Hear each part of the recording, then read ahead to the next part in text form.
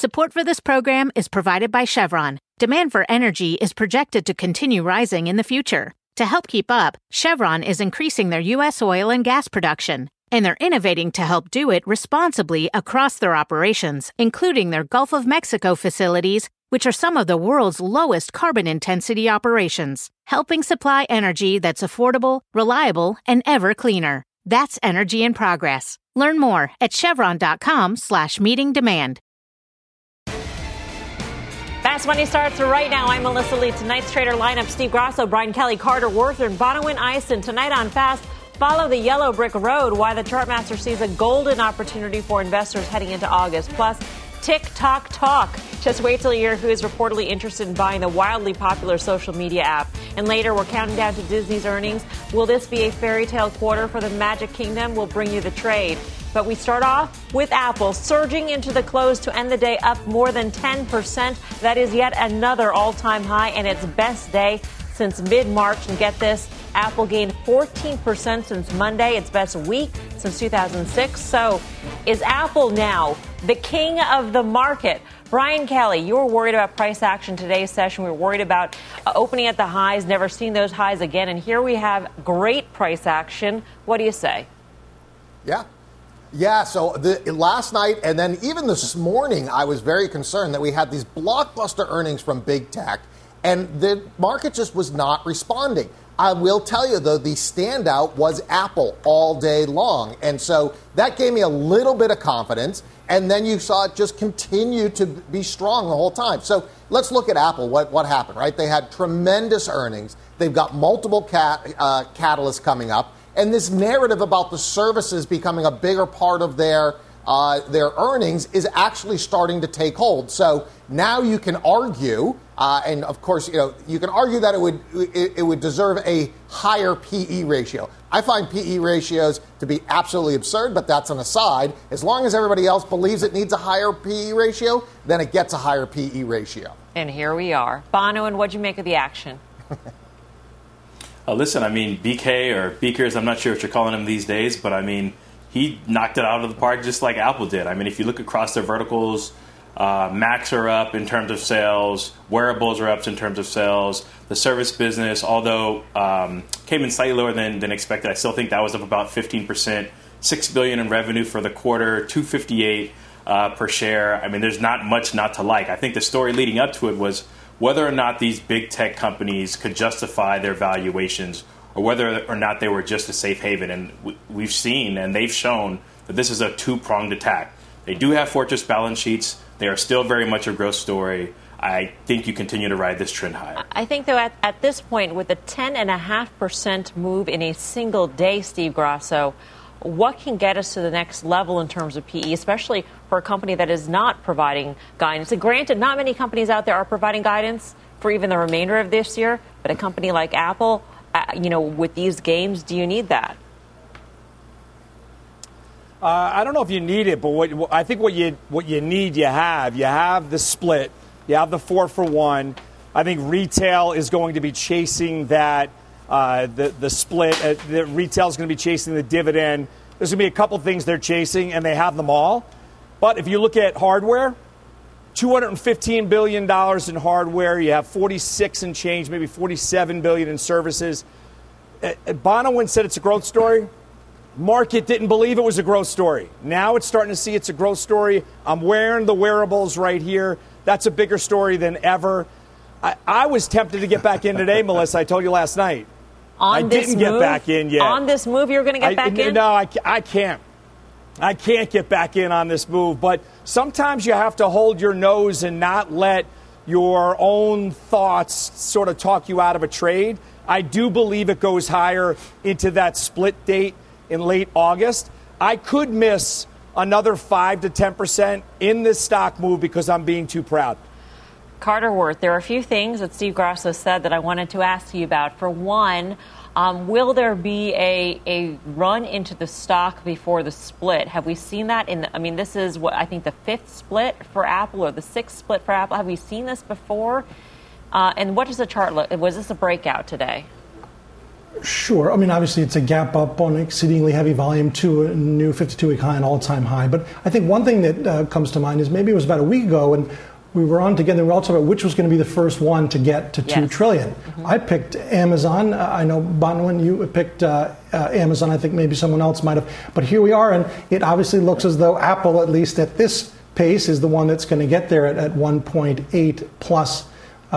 So the thing is this, there's always another way to interpret it. The price action today, it didn't fade as some would have thought. I actually thought that was going to happen, and BK mentioned it. But here's the thing that seems curious. Despite all of this, and it was one heck of a day, the QQQ still didn't make a new high. It was the 13th, mid-month of July. Netflix flubbed its earnings report, and that still remains the high, meaning with Apple doing this and Amazon doing this and Facebook, we couldn't make a new high. We're still below where we were on the Netflix slip. That seems curious, and I think it's something that needs to be sort of taken note of. So when you say it's curious and it needs to be taken note of, are you saying basically that there could be some weakness in tech overall that Apple, the strength in Apple, is now masking? Well, no, it's not so much that. It's that if there's such thing as latent potential, i.e. you have potential before an earnings, and then you have exploitation of potential. After earnings, you beat, let's say, as Apple did, as Facebook did. And now what? Meaning, are you get immediate follow-through on Monday or Tuesday? Do you get the cues to new high? We've expended a lot of energy. We've had fundamental results, and still we set our high for the NASDAQ as far back as the 13th of July, and now we're August 1. It just seems curious that it couldn't make a new high with all of the good news today. BK, the one thing that we didn't touch on in regards to the stock split is the impact it would have on the Dow versus the S&P 500. You split Apple, and of course, price-weighted index like the Dow. You're then diluting the impact of Apple. You're only taking a quarter, right, of the gains that would be a positive for the Dow in the S&P 500. So that divergence, we could actually see that grow as time goes on because of this split. Yeah, I mean, I think that's interesting. This split is going to be very important. And, I loved how Carter described it as latent potential. Mm-hmm. There's been times in my life that I've been described as having latent potential. I hope I have latent potential, too. I mean, I hope it's still in there. Exactly. Not fully exploited. So, right. But I do think, as crazy as it is, it shocks me every time. But when a stock splits, people seem to like it. It goes up. There's nothing different about the company. Nothing's changed whatsoever, except the price of the stock is lower. And human beings like to buy a full share, 100 shares. They want to own one Apple. So it's a crazy thing. But given the fact that this market has a propensity to be retail-driven, I actually think going into the end of the month, that's going to be a catalyst for this stock. But as you say, you're talking about 4 or 5 companies that I do think they could be masking some weakness. Makes me a bit concerned. We saw, the bond market this morning was yields were a little bit higher. That would not be good for this trade. So there's things on the horizon that I'm cautious about. And with euphoria like this, I get extra cautious. But in the terms of Apple, I think just going into that split, it's you're going to have retail traders pile into it. Wait, hold on, BK. When you say bond yields or a little bit higher, what I mean, by how much? I think I must have missed that. Well, you must have missed it. But so here's what was curious about it, right? Is that when the stock markets were falling this morning, you actually saw yields tick higher a bit. Okay. And so if we're talking about negative real rates, and I don't want to get too wonky, but that's driving a lot of this market. That's the drumbeat. If that starts to reverse, then it's going to be, then big tech's going to be a problem. Yeah. Bonawyn, you're not worried. You say stick with the tech trade. Absolutely. I mean, I've been bullish for quite some time. And listen, there were some headwinds there. We've got the whole political risk. We've got, Facebook has their own issues. We've got antitrust and things of that nature. But I think a lot of the issue was leading up to see whether or not earnings justified the moves. Now we have clarity. For me, it's on to the next thing. And yes, we have seen a bit of decoupling from these particular names from the overall market. But that's very healthy. You want to see some stock picking. When it's a high tide raising all of the boats indiscriminately, that's what really starts to give me pause. But the fiscal, economic, and geopolitical risk are still there. I still think there's a lot of uncertainty in terms of the overall economic picture. But what we do now have is very succinct and clear data around the market leaders. And I think that bodes well for us going forward. By the way, we mentioned retail traders in Apple. Robin Track just tweeted that Apple was the number one stock in terms of the top increases in the number of users holding a stock today on the Robinhood app. So we did see that chase into Apple today. Meantime, we are following a developing story on TikTok. Microsoft is in talks to buy the popular video sharing app. Let's get to Julia Boorstin, who's got the details. Julia. That's right, Melissa. Microsoft is in talks to acquire TikTok from its parent company, Chinese ByteDance. This according to a source close to the situation. Now, this comes after President Trump said earlier today that he's considering banning TikTok or considering taking other options around TikTok, which could include forcing ByteDance to sell that company. Now, TikTok, which is reportedly valued at about $50 billion, that's about half of ByteDance's valuation, has raised concerns with U.S. authorities about Chinese influence, censorship, and also questions around user privacy. TikTok telling us it's confident in the long-term success of the platform, saying, and quote, while we do not comment on rumors or speculation, we are confident in the long-term success of TikTok.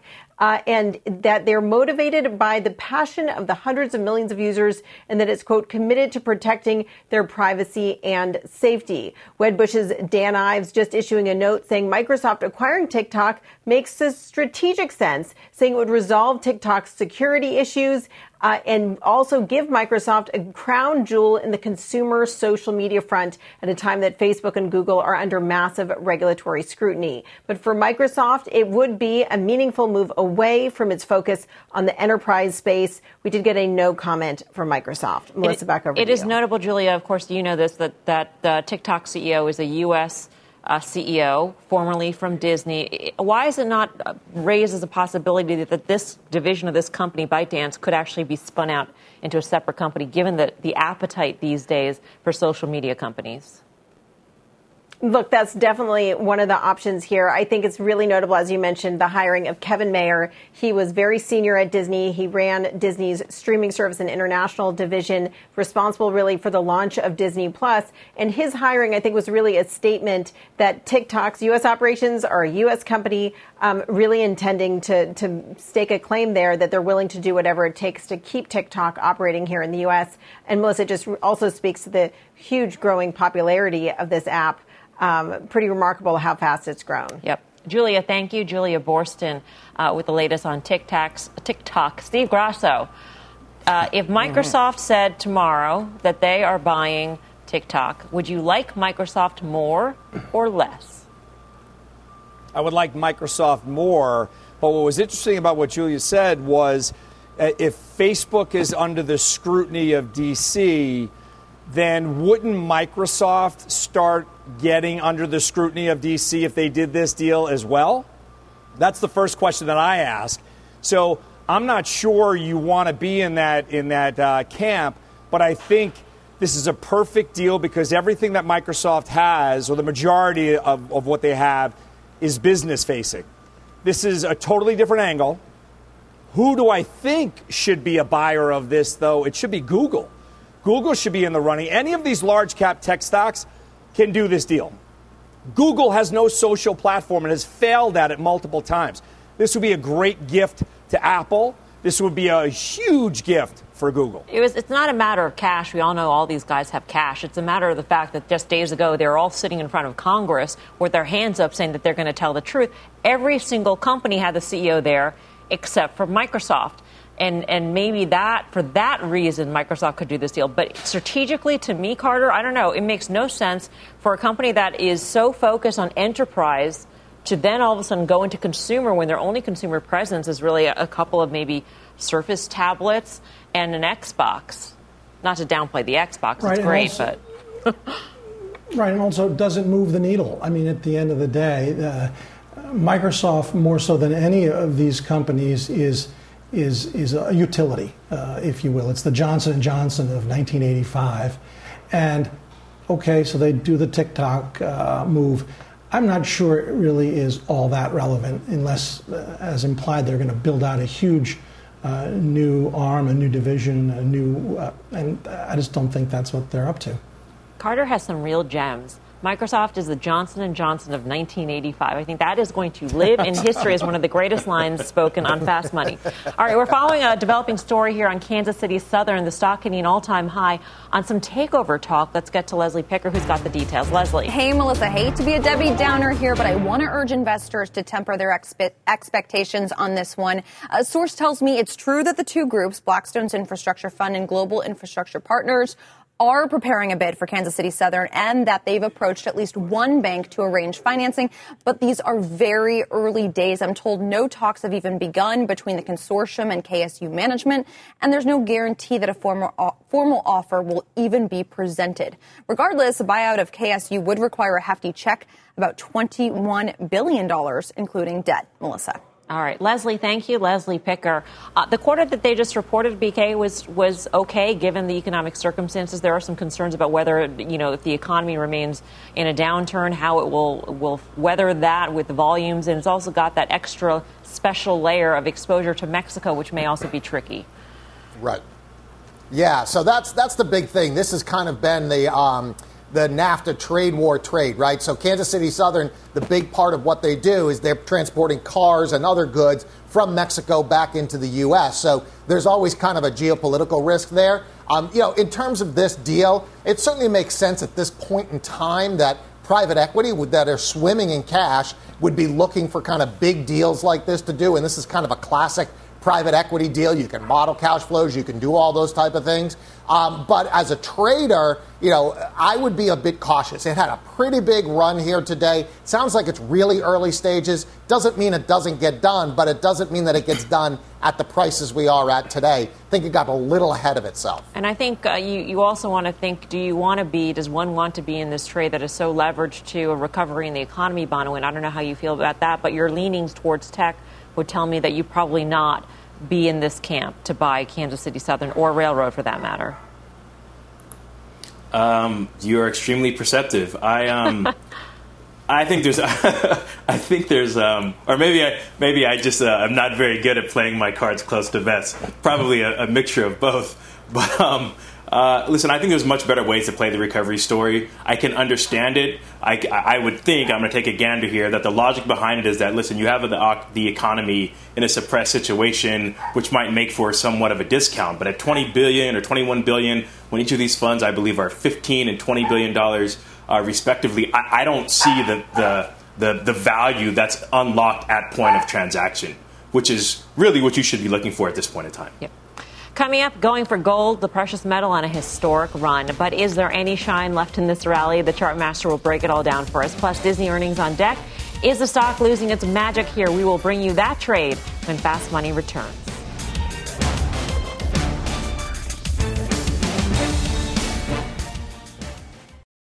If a friend asks how you're doing, and you say, I'm okay.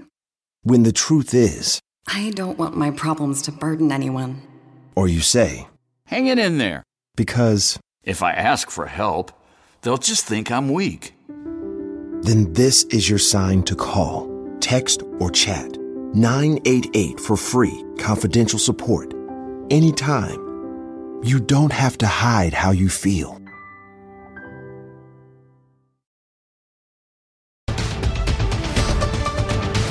Welcome back to Fast Money. Some news crossing within just the past 45 minutes on the U.S.'s credit rating. Fitch downgrading its outlook to negative from stable. Fitch saying the downgrade reflects the ongoing deterioration in U.S. public finances and the absence of a credible fiscal consolidation plan. And this all, of course, comes as U.S. Treasury yields hit record lows. The dollar continues to weaken. The dollar, in fact, seeing its biggest monthly drop in nearly a decade, while gold had its best month since February of 2016. The metal hitting a fresh all-time high today, breaking above 2,000 for the first time ever. So will gold continue to rally? Let's get the chart master's take. Carter, what are you looking at? Well, sure. It's all about tactical versus structural. We know structurally this is sort of overt currency debasement. We know that gold is nowhere near its all-time high. Adjusted for inflation, that's around 2,700 an ounce, and we're only at 2,000. But tactically, it's getting a bit crowded. People who hated it love it, and that's usually a time to do some hedging. Let's look at some data, some tables, and so forth. So the first you have here is just the circumstance where gold has been up 8 weeks in a row. Now, in the history of the data, that's happened 4 other times. There are 2,372 rolling 8-week periods. So that's an incident rate of 0.14%, 8 weeks in a row.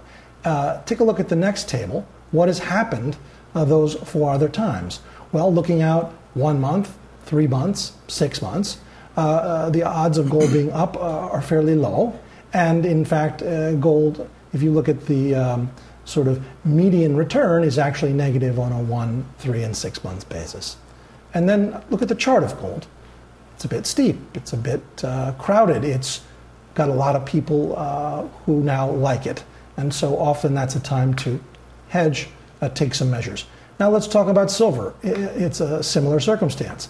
Take a look at this slide. Silver is also up 8 weeks in a row. That's only happened 6 times going back to the 70s. So you're talking about 6 out of, again, 2,372 rolling 8-week periods. What is the probability of that occurring? Well, you can see it there. It's 0.25%. These are exceedingly rare moments. Now, what has happened thereafter? Same setup. Take a look at the next table. Silver on a 1, 3, 6 month basis, the odds of being up are low, and in fact you get a give back, a drawdown. Does it have to do that? Of course not. But it's again tactical versus structural. Structural, silver to new highs at 50, gold 3,000. But tactically it's getting a little hot. Take a look at the chart of silver. Final chart here, and what do we know? It's a textbook breakout at the 20 level. And so it's really about sort of balancing one's longer term view versus how one might hedge or take some measures. Just to put this in context, here's a data point that is very telling. In 3 out of the past 7 sessions, over 1 million contracts have traded in SLV. In the history of the entire ETF, it's never on any given day traded 1 million contracts. 3 of the past 7, over 1 million. That's when typically there's a panic. Do some hedging.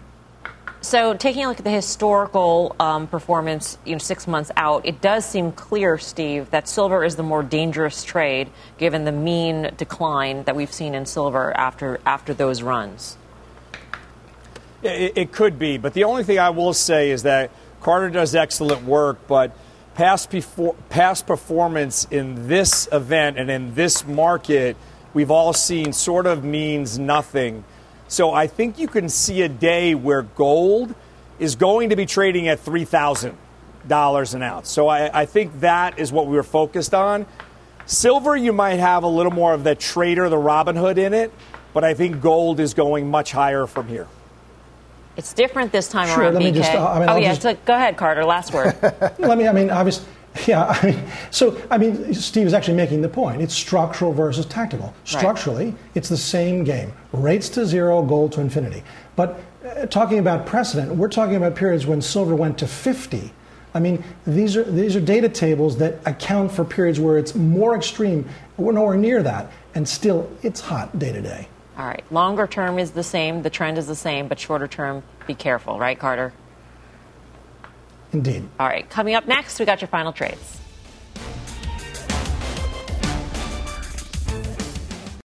This episode is brought to you by AARP. 10 years from today, Lisa Schneider will trade in her office job to become the leader of a pack of dogs. As the owner of her own dog rescue, that is. A second act made possible by the reskilling courses Lisa's taking now with AARP to help make sure her income lives as long as she does. And she can finally run with the big dogs. And the small dogs, who just think they're big dogs. That's why the younger you are, the more you need AARP. Learn more at aarp.org/skills.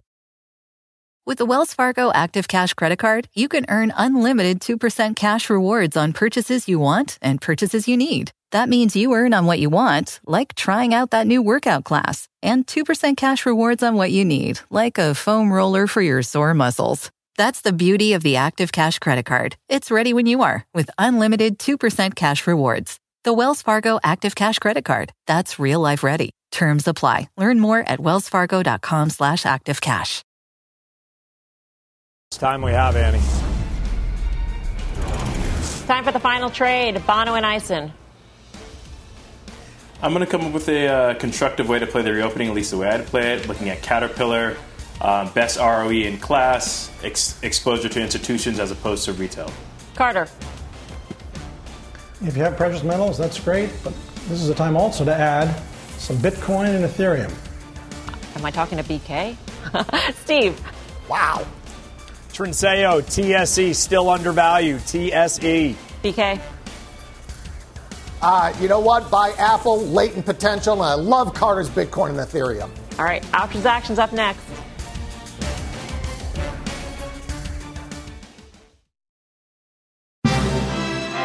And welcome back. It's peanut buttery, it's chocolatey, it's the flavor merger America craved. That's right, the Peanut Butter Group and Chocolatey Corp have become one. With Chocolatey Corp bringing indulgence to the table and Peanut Butter's eat-anytime ability, it's easy to see how their Jif peanut butter and chocolate-flavored spread will revolutionize snacking. One stock trader even told me, and I quote, "Normally I just buy and sell, but this I'm going to eat." Experience the Jif PBC hype today.